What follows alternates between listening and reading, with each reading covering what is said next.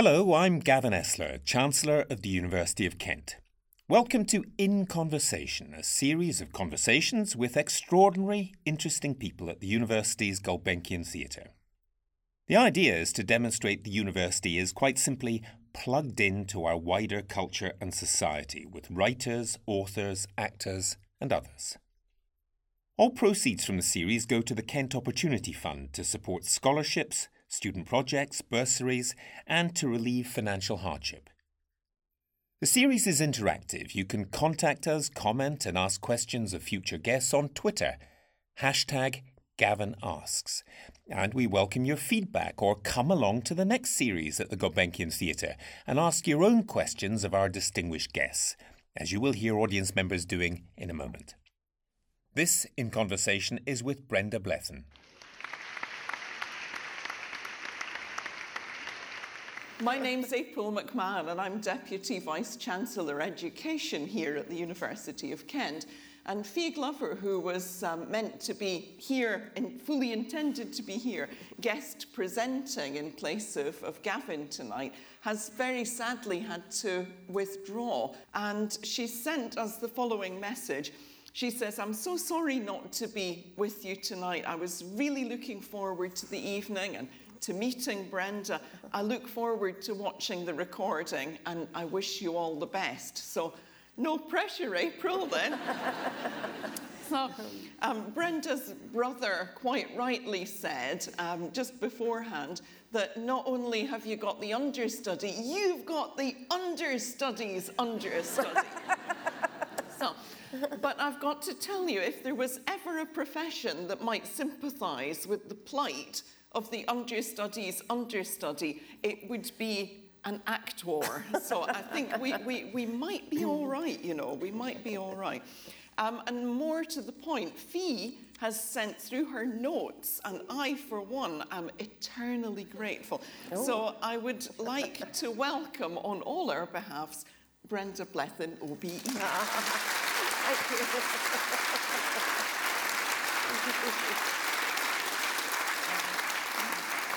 It's a pleasure to be here. Thank you. So a very warm welcome to Gulbenkian at the University of Kent. And we are here for an absolute treat. We're here to converse, and that means you as well as me. In conversation is not a spectator sport. So get your questions ready because I'll be coming to you in due course. And we've had some questions by social media already, and I'll be trying to work those seamlessly into what we're doing up here.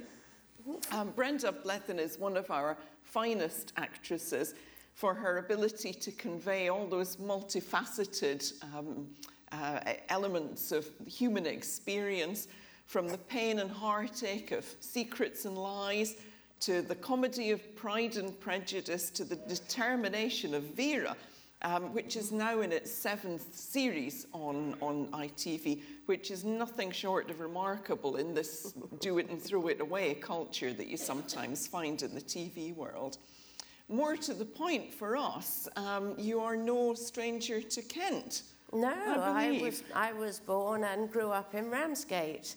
I'm the youngest of a very large family, the youngest of 9. Number 6 is here tonight. My brother Bill. Number 6 and number 9. Is there anybody from Ramsgate in? That's a bit rubbish, actually. We should have planted a few out there, never mind. Yeah. I mean, I've got 3 children and people look at you with that kind of 3, well, that's quite a lot. You've been busy 9. Kind of look. You know. My mum was one of 15, so yeah, no television in those days. But, you know, growing up, and it was difficult. We were very poor, and the whole lot of us were crammed into a house with only 2 bedrooms, only cold water, outside lavatory, no electricity. I mean, the young people today really haven't got a clue what those kind of hardships were like when we've all got labour-saving devices. And Mum sort of run the household, keeping down several jobs and looking at us lot with no domestic aids at all. So it was quite wonderful. And we had no television. obviously. Not many people did in those days. But neither, well, sometimes we had the radio, but that would get cut off if we hadn't paid the bill. So to amuse us all, that Mum and Dad would set us projects to do when we'd make up little plays, or Dad would tell us stories and we'd sit round his feet and he'd repeat the stories over and over again, and it was just wonderful. And I think probably that's where I've got my lust for entertaining, if you like. But that's kind of more on a social level. I had no idea I would ever be an actor. I didn't even know it was a job. My dad would take me to the cinema once a week, and in those days there were lots of cinemas in Ramsgate. There was the Odeon, the Palace, the King's, the Picture House, which is a bit of a flea pit. But to me, all those people up on the screen were from Mars. I didn't realise that they were real people and that was a job. It just never entered my head.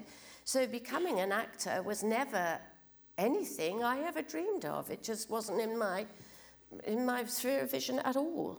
And what young ladies did then was go to commercial college, most people I knew, and to learn secretarial skills, which is what I did, and went off to London to work.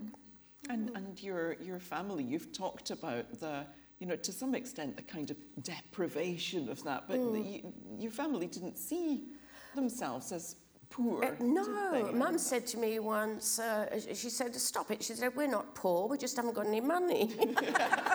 So, we're just broke. That's not always going to be the case, hopefully.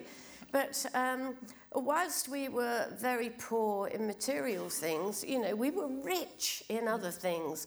There was lots and lots of laughter in our house, lots of rows, lots of clouts, and but it was in equal measure. And I feel so sad today when people are in sort of not very good circumstance and have unhappy lives, that there's not that love and help that kind of balances it out, and laughter. But fortunately, we had that in equal measure. And your family now must be, well, quite substantial, I suppose, if your mum was one of 15 and you're one of 9. Yeah, there's loads. I don't even know how many there are, actually. There's loads of them. Yeah, loads of them. Very good. Loads of them will do nicely for now. So you went off to secretarial college? Yes, in the Thanet Tech, and then went off to work in a bank in London. But at the time, I could have been the first wag, wives of, because I was engaged to a footballer who played for Crystal Palace. But of course, that was in the days when they weren't earning a fortune. He probably got 50 quid a week, which to us then seemed a fortune. And then he moved back to Ramsgate and wanted me to move back too. And I so did not want to leave my job. My good job at the bank, but move back I did. And within a week or so of being back, something happened, and I didn't want to know him anymore. I think he found somebody else. I think that might be it. And I was so upset. My brother Bill, wherever you are, he was at University College London at the time. He came straight down. He says, Bren, see if that job's still available. You can go back to that job. I said, no, I can't. It would be somebody else or whatever. He said, well, let's ring them up and see. And sure enough, they said, yes, we'd love you to come back. So off I went back to London. He's come to my rescue several times, yes. And he bought me a gown and took me to a ball with the Queen Mother. So, yes. So if it doesn't work out with all this acting, you could go back to the bank. I could. I use shorthand typing all the time. Yeah, it's very, very useful. See, we talk about transferable skills to our students. We absolutely do. But it wasn't until I was, I then did temporary work, and I was working for British Rail. And one day, a lady burst into the office. She said, oh, Brenda, can you help us out? We're entering a one-act play competition in Manchester, and one of our actresses is ill, and we need you to help us out. I said, I couldn't do that. What, get on stage? No, I couldn't possibly do that. They said, please, we're desperate. That's why we're asking you. They said, there's only one line. Please, will you? I said, oh. Can you remember what the one line? I can, actually. Can you do it for us? It's a real dirty old night. Evans the post says the mister's right down to the pass. Quite thick, he said it was.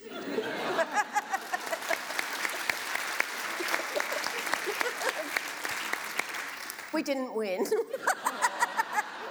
You were robbed. You were robbed. Yeah, and that was my introduction to amateur dramatics. And I just loved the whole camaraderie of it. There was somebody painting the scenery, somebody running up the costumes, somebody fixing the light bulbs, somebody, sawing a lump of wood for the set. And I thought, how lovely this is. All these skills coming into play to create this one evening's entertainment. Someone designing the poster, selling tickets. And so I joined the group. And they did several plays a year at the Rudolf Steiner Theatre in London. And I was a pretty little thing then. And so I looked much younger than my years. I wish that was still the case. I'm sure it is. And I got to play all the ingenue parts. And as with anything, the more you do, the better you get. And people started to say, do you know what, Brenda, you could be professional. I said, oh, don't be so silly. They said, you could go to drama school. You should, you really should. I said, what, give up my good job to pursue a hobby? No. But then the more people said it, I secretly thought, well, I just love working in the theatre. I wonder if I could do it. So without telling anybody, I applied to Guildford School of Acting. And I went along to audition, and they offered me a place, which was wonderful. But in the meantime, I was married and moved to Chichester and was a member of the Chichester Players. But my husband fell in love with somebody else, and got a story of my life. But I decided to pursue this, and off I went to Guildford. And it was the making of me. It was a wonderful, wonderful place. Living with Bill again and his wife, putting me up. There must be, I hate that phone ringing. Oh, God, it's not Brenda again, is it? and you went straight into stage work, essentially. I went to drama school just to work in theatre. Yeah. It never entered my head that I would ever be on television or in a film or radio even. It was just to work, and that's all I knew from the amateur dramatics. And before I finished my course, a few terms before the end, I was offered a job with the London Bubble Theatre Company, which was, I think it still operates actually, which was a company that performed in a big yellow tent, and it would go to various boroughs in London.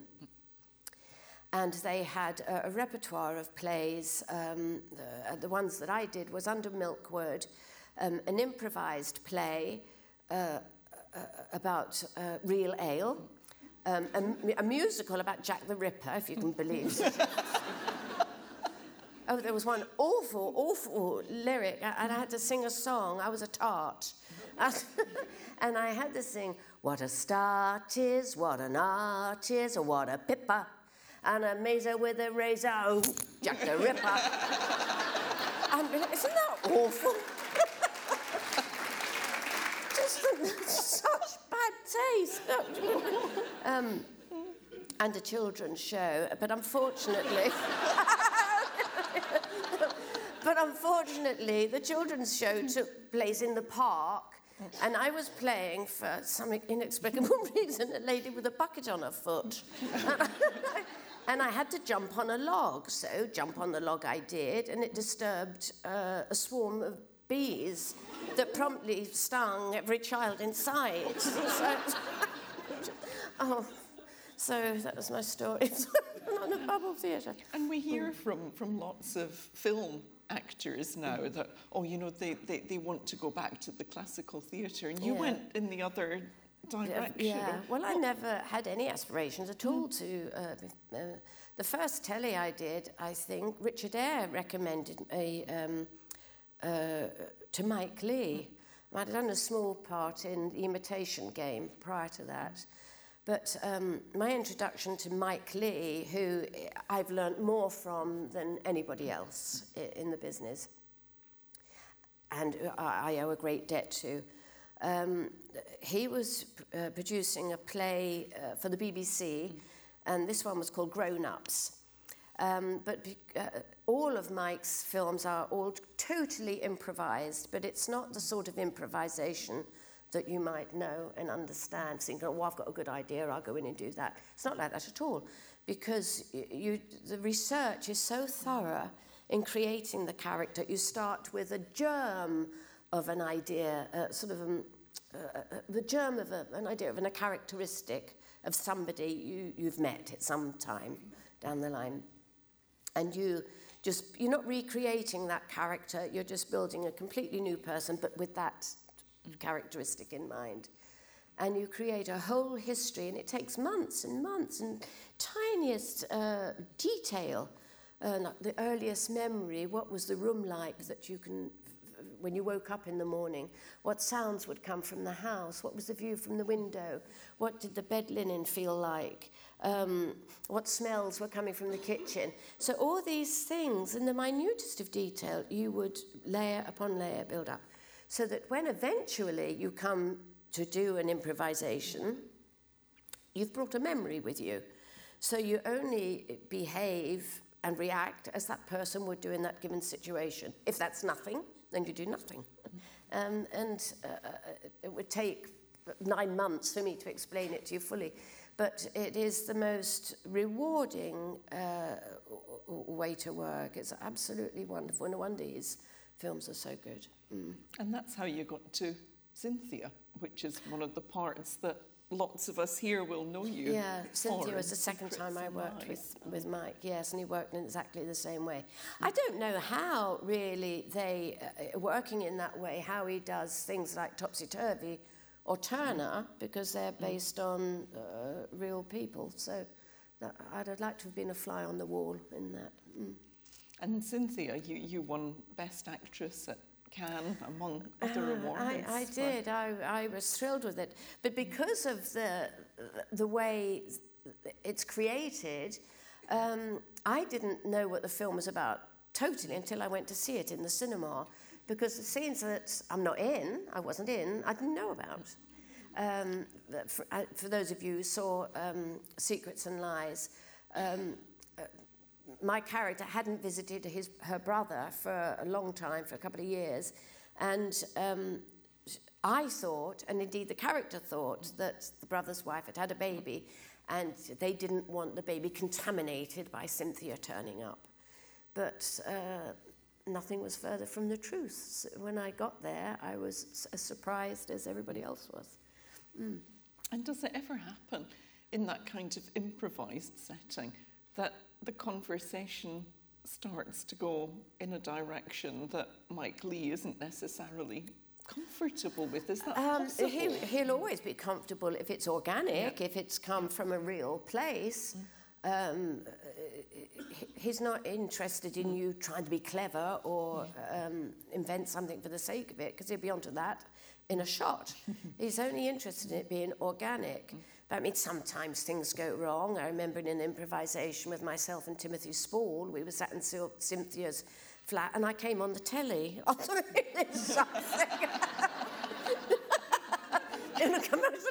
mean, what can you do in those situations?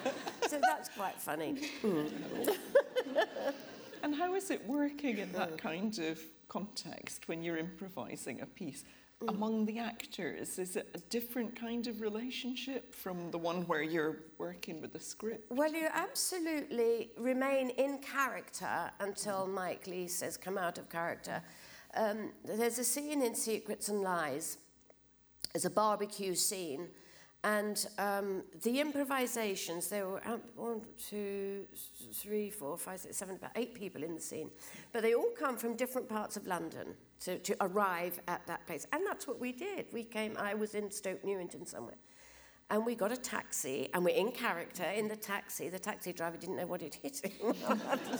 There's this rowing going on in the taxi. But you stay absolutely true to the character, and we all tip up at this barbecue. And nobody knows that the other daughter is going to turn up. Cynthia didn't know, because you absolutely do not discuss anything so that spontaneity is maintained. And it was such a shock. It was riveting when the other daughter turned up. And what happened, happened.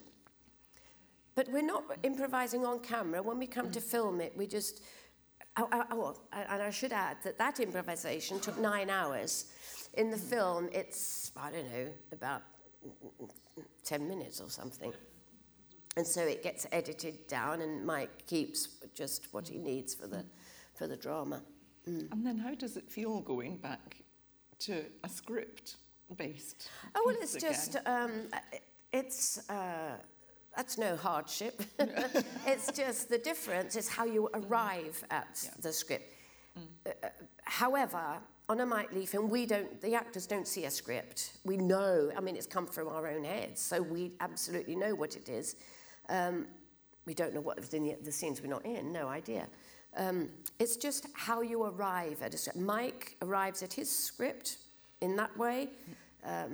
Scripted pieces, I don't know, someone might be writing a script on a bus. Somebody might be overhearing conversations and writing things down. Or someone sits alone on a hilltop and is inspired and writes it down. So it's just all the different ways. And there's something hugely touching about that story in Secrets and Lies, about that relationship. Yes. Where do you get that from? When you're improvising, a kind of relationship that you may well not have had. Where does that come from? It's really doing the homework, actually. So being thorough in and understanding. I mean, I suppose you've got to have lived in the world to understand some things. I'm often asked, is there anything of you in the characters you play? Well, there's got to be something, because of my experiences come with it, but it's not. But then there could be a similar experience to what you've had. So it's just trying to understand those emotions, really, and where to apply that. And it's empathizing with the character. I mean, there's always a third eye here monitoring this. I mean, for instance, in the cafe, when she says, the character says, "I've never been with a black man in my life, darling. I'd have remembered." Now, you see, you're laughing. She didn't think that was funny. So, me up here, I thought that people will laugh at that. But she meant it absolutely sincerely. And so you have to kind of monitor that. And when the daughter turns up, to her, it's 27 years gap. To me, it's a couple of months. So you've got to channel that information through as if it's distant. So it's just doing your homework and paying attention and concentrating on it, really. And as with anything we do. And when you've been involved in a piece of work like that, which you must know is something special and it's going to be special to people, do you ever go back and watch yourself again? Yes, I do sometimes, and sometimes I'm so embarrassed. I think, I hope nobody else sees that. And sometimes Marianne Jean-Baptiste and I, when we were promoting Secrets and Lies, we went all over the world. I suppose the furthest we went was South Korea, went to Rio, where they lost all our luggage. Anyway, there's one place in San Francisco. We went, and we had to wait for a Q&A with the audience. And we all dressed up, you're representing the film, so you're dressed nicely. And one lady came out, she says, "Oh my, Miss Blethyn, oh my, excuse me. I said, oh, okay, would you like to sit down? She said, no, but I have to tell you. I thought, wow, I've really moved this woman. She must have thought I was marvellous. She says, you are wearing the best pair of shoes I've ever seen.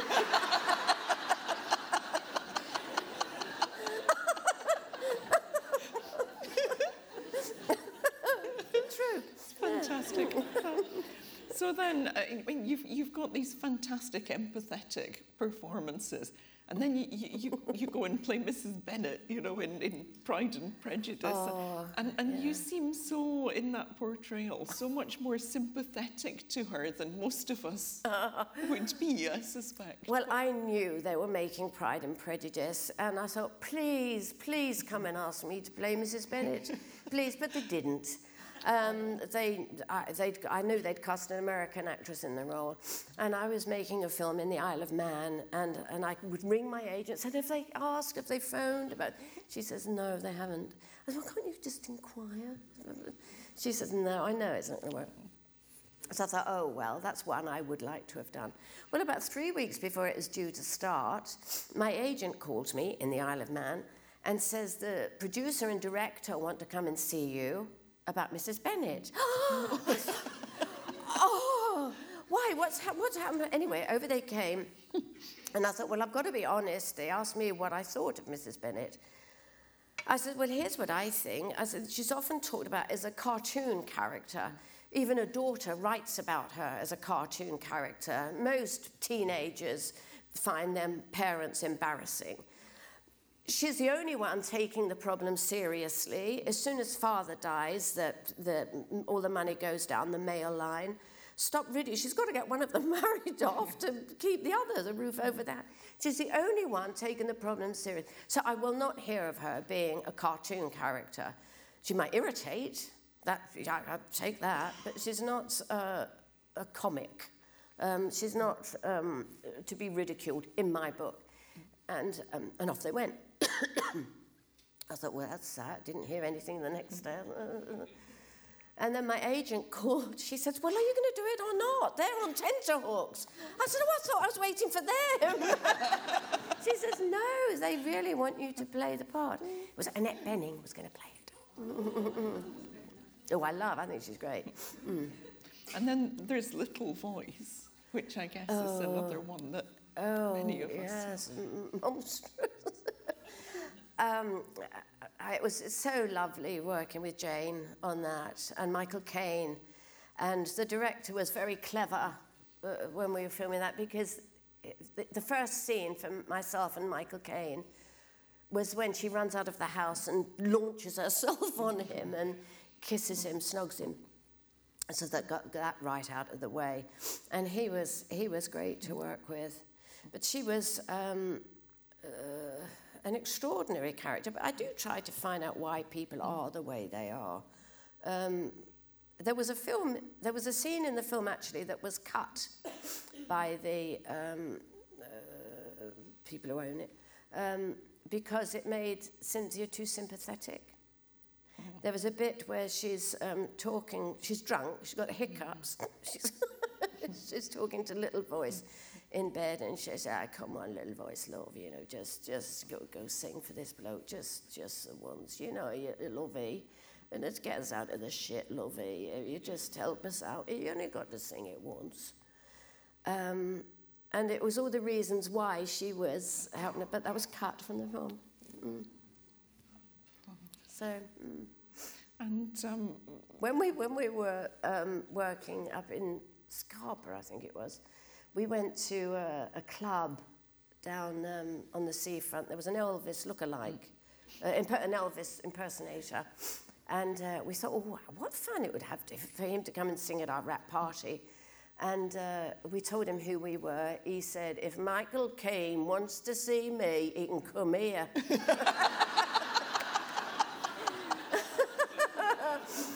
So we told him, and the next time we went, halfway through his session, the door opened, and in came Michael with a flat cap on. Yeah, people's eyes came out of their heads.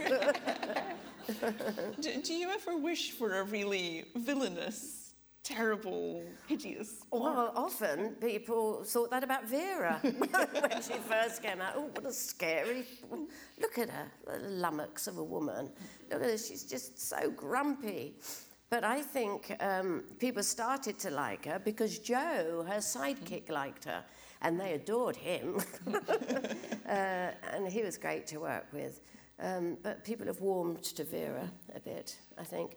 But a really villainous person, like in something of Game of Thrones or something like that, like a real toothless harridan, yes. Yeah. Your phone will go in a second. Yeah.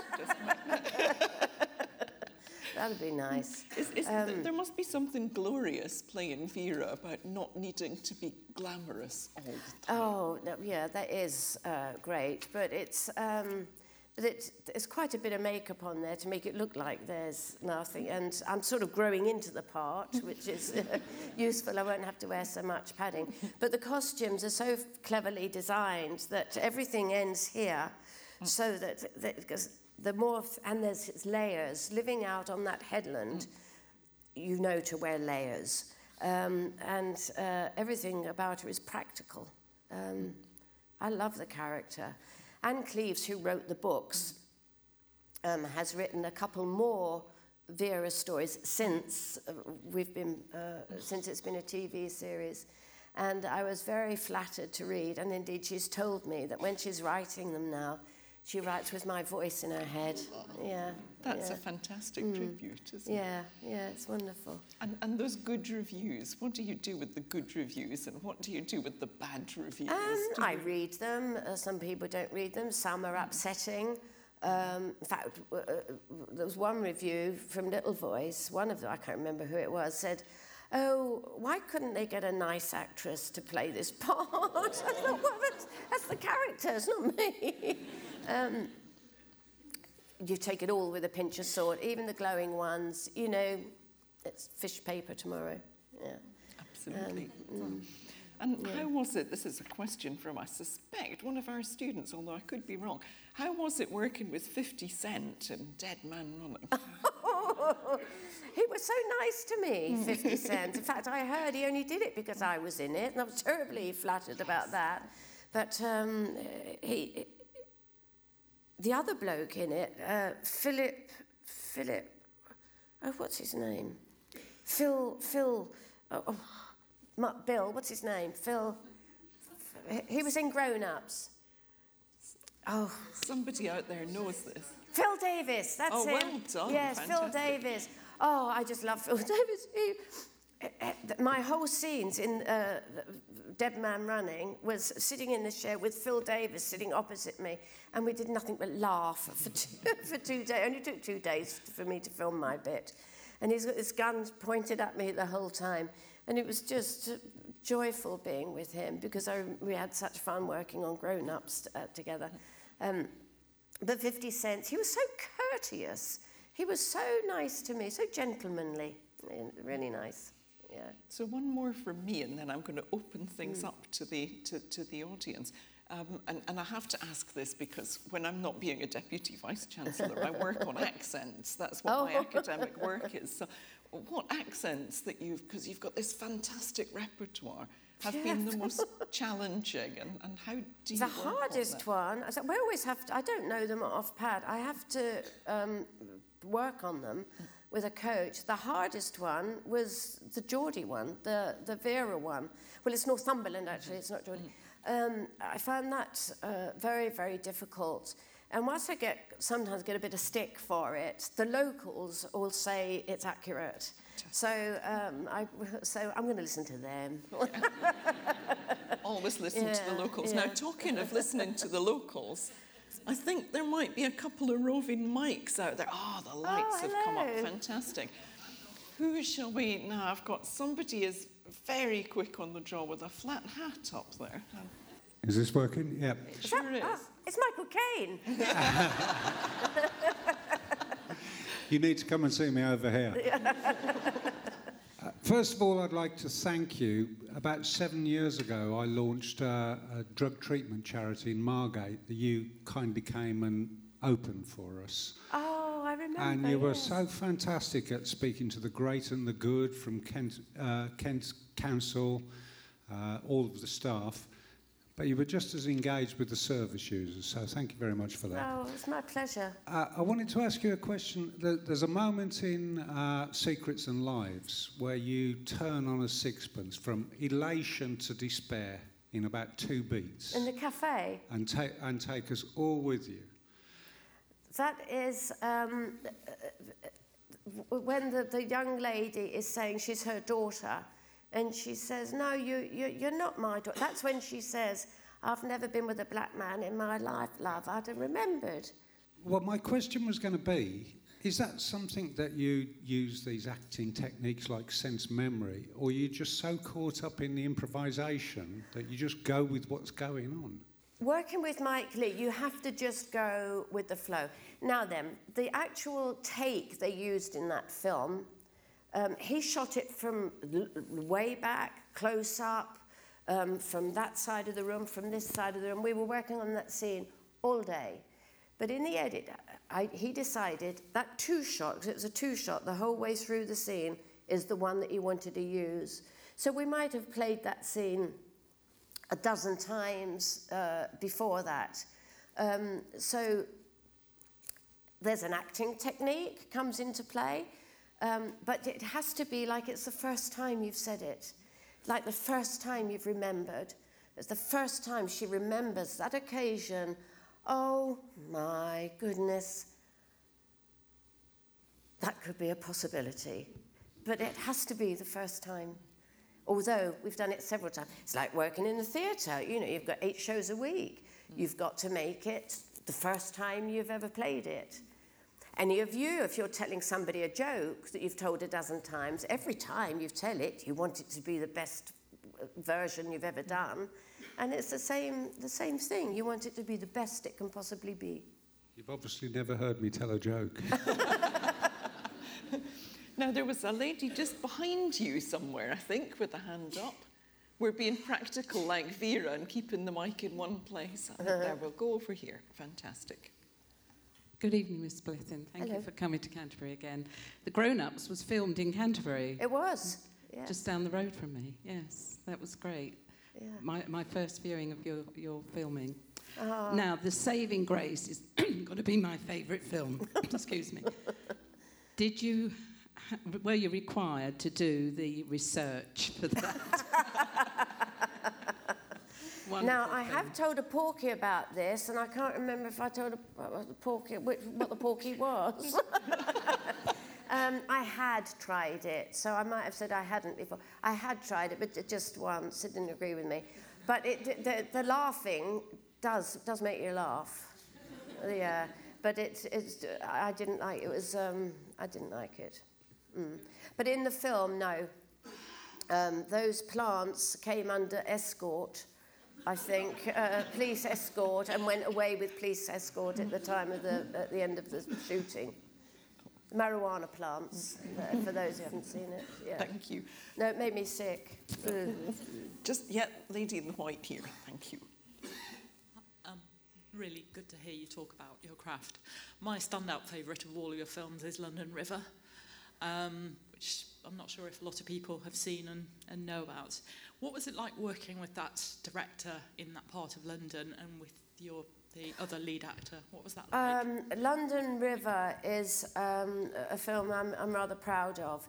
It wasn't widely distributed, so probably not a lot of you have seen it. It's a story set at the time of the London bombings, and 2 people come looking for their respective, the son and the daughter.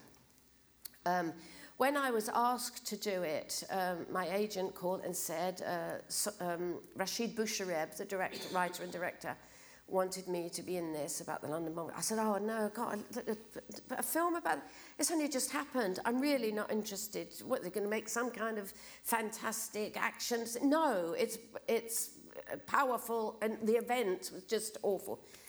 They said, well, he's coming to London from Paris. Will you just meet him? And I did go to meet him, and I found him to be so sympathetic to the event and so sympathetic to treating it respectfully that I said, oh, gosh, yeah, I would like to work with you. I said, but I'm not available for a year. He said, I wait for you. And he did.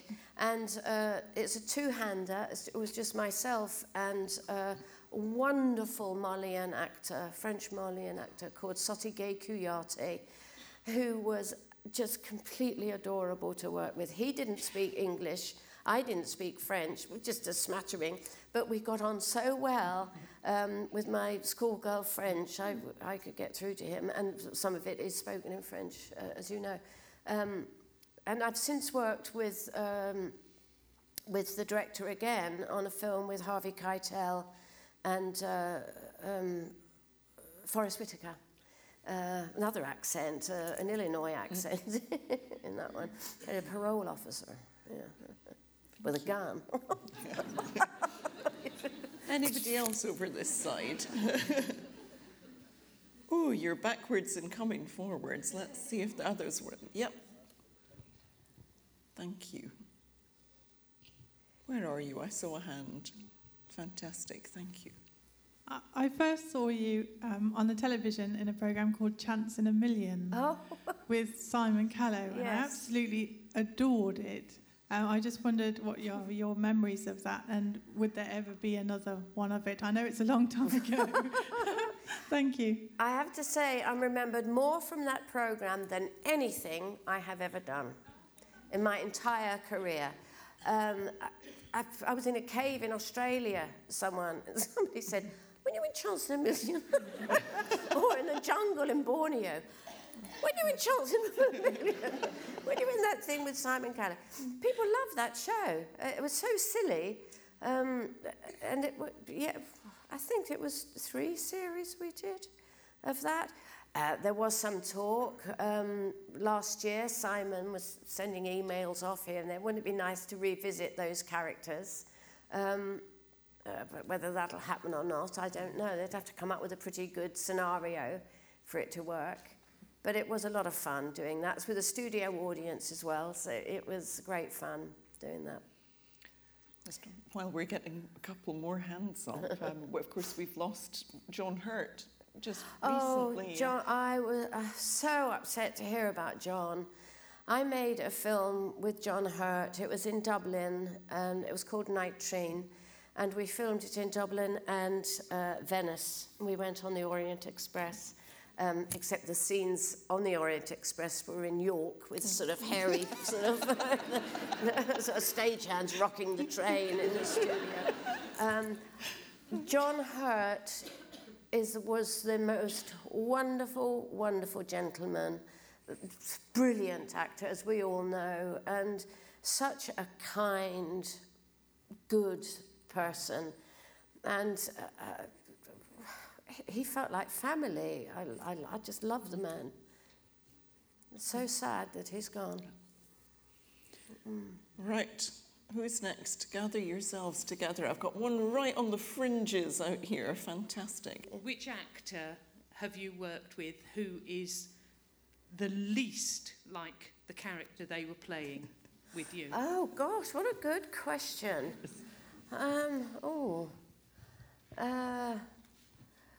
Well, sometimes when you, villainous people generally turn out to be the sweetest, kindest.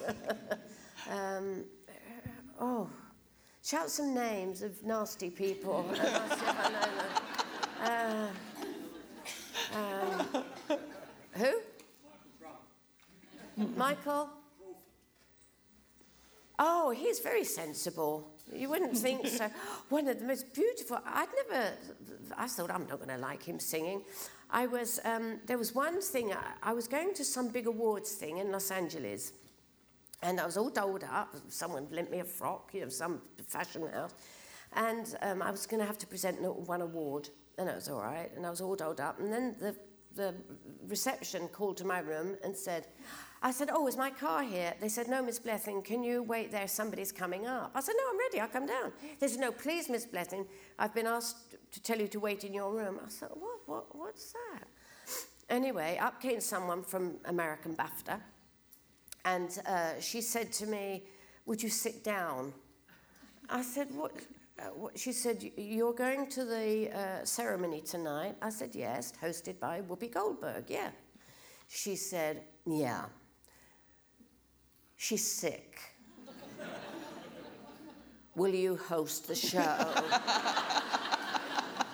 I said, don't be so ridiculous. I don't notice the difference. She says, no, there's a teleprompter, you can do it. I said, she said, please, Miss Blethyn, I'm desperate. So I seem to get all the desperate. So I said, oh, go on. And just one of the things, what's reminded me to say this, I did it, and it all went fine. I was standing at the side of the stage, and Michael Crawford came on to sing a song. It was the most beautiful thing I think I'd ever heard. Have you heard him sing? Oh, well, I hadn't. Oh, I thought it was beautiful. And very sensible and charming man, sort of unlike Betty. Any more over here? Putting you on the spot. There we are. Gentleman near the back. Have you any tips for people who need to learn their lines and remember them? Yes, understand the journey. If you had to go from here to Claudia Street, South London, you wouldn't have a clue how to get there. You'd look at a map, wouldn't you? You'd look at a map and you'd follow the route. The next time you went, you'd have a rough idea. You'd go wrong once, twice, but you'd have a rough idea. Until you go there, you sail all the way there. The more times you do it, you'll sail there with no mistakes. And then you'll find a more interesting route. And then you'll know where to stop for fuel and where to stop for refreshment. It's just understanding it. Understand the journey. Thank you. Lady near the front here. And stick your hand up. Fantastic. Good evening to you. We watched Ethel and Ernest over Christmas. Oh, wasn't it lovely? And we loved it. And we wondered how you related to Ethel. Oh, it reminded me I think it reminded a lot of us of our mums and their lifestyle.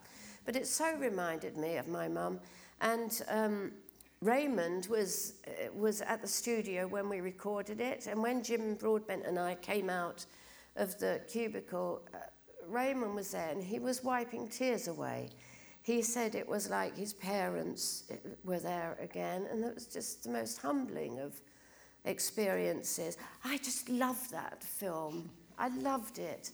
And it's clear as day. I can remember my dad, when I'd come in from school, having a wash in the kitchen. Mind you, we didn't have a bathroom, so it was the only place he could wash. But, and the coal being under the stairs. And I just loved the tenderness with which he told the story without milking it. And without sensationalising it, and I learned a thing or two. I didn't know a doodlebug looked like that till I saw the film. I thought it was like I don't know, that shaped. I'm glad you liked it. Yeah. We've got one in the middle there with a hat. I wanted to ask you. What was the favourite, a bit like Desert Island Discs, if you can remember, you took with you, in your memories, the favourite place, but the favourite part you've ever played. But I also wanted to know if there was a part that you would love to play, that you've never been offered, but you would love to. The only time I've hankered after a part, to be honest, is Mrs. Bennet. Apart from that, I'm ambitionless.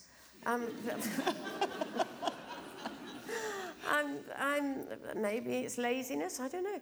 But I've never wanted the moon and the stars. I've only want what's just a little bit out of my reach, and if I try, I can reach it.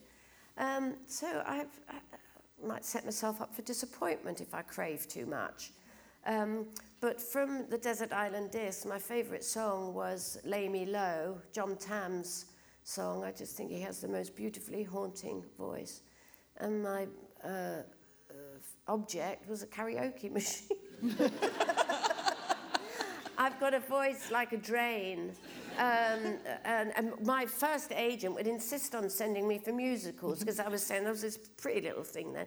Go on, no, you'll be in that. And so I got through into the audition room. It was at the Haymarket Theatre in London, the audition. And I could hear these beautiful soprano singers, wonderful singers, while I was waiting in line. And I came out, and there's the bloke in the middle of the audience. You can't see, looking like this. They said, name. I said, oh, it's Brenda Blethyn. What are you going to sing? I said, look, I won't bother. I said, look, I've heard all the others. I've got a voice like a drain. I won't waste your time. But thank you. And I'm off. He says, no, Brenda, come back. He says, don't waste your tube fare. Sing us a song. So I said, oh, all right. What are you going to sing? I said, Papa. He says, well, go ahead, Brenda. So Papa. I'm doing all that. I've got braces on for effect. There it goes. Papa. He said, that's the most delightful drain I've ever heard. And I got a recall for the dancing. So I went back. Sorry, am I keeping a bit? Am I too late? So I went back for the dancing, and there was these tall dancers, their legs going up like this, And then it was my turn. And he said to me, I want you all in line to walk towards me. And I want sex. Give me sex. And these dancers with their legs going, sort of walking through, doing all this. And I somehow got out of opposition. And I went... And do you know what he said? He said, get off my stage. That made me laugh all the more. We're waiting, get off. So... I think we can squeeze in one or two more little ones. I've got one in the front row here, right in the front row. Fantastic. Hello. Have you got any thoughts on Hollywood and women and anything that you've noticed during your career? I remember when I first, my first foray out there was for River Runs Through It. And I went into the makeup trailer. They said, now, what kind of lashes do you want? I said, pardon? You got to have lashes. What kind of lashes do you want? You want top and bottom? I said, I don't want any lashes. No, you got to have lashes, honey. I said, but I'm playing a Presbyterian preacher's wife.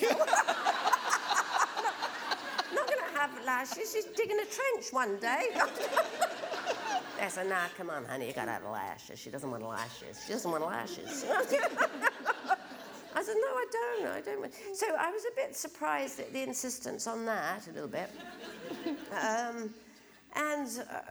They're all so well groomed. I'm not. I'm nicely turned out usually, but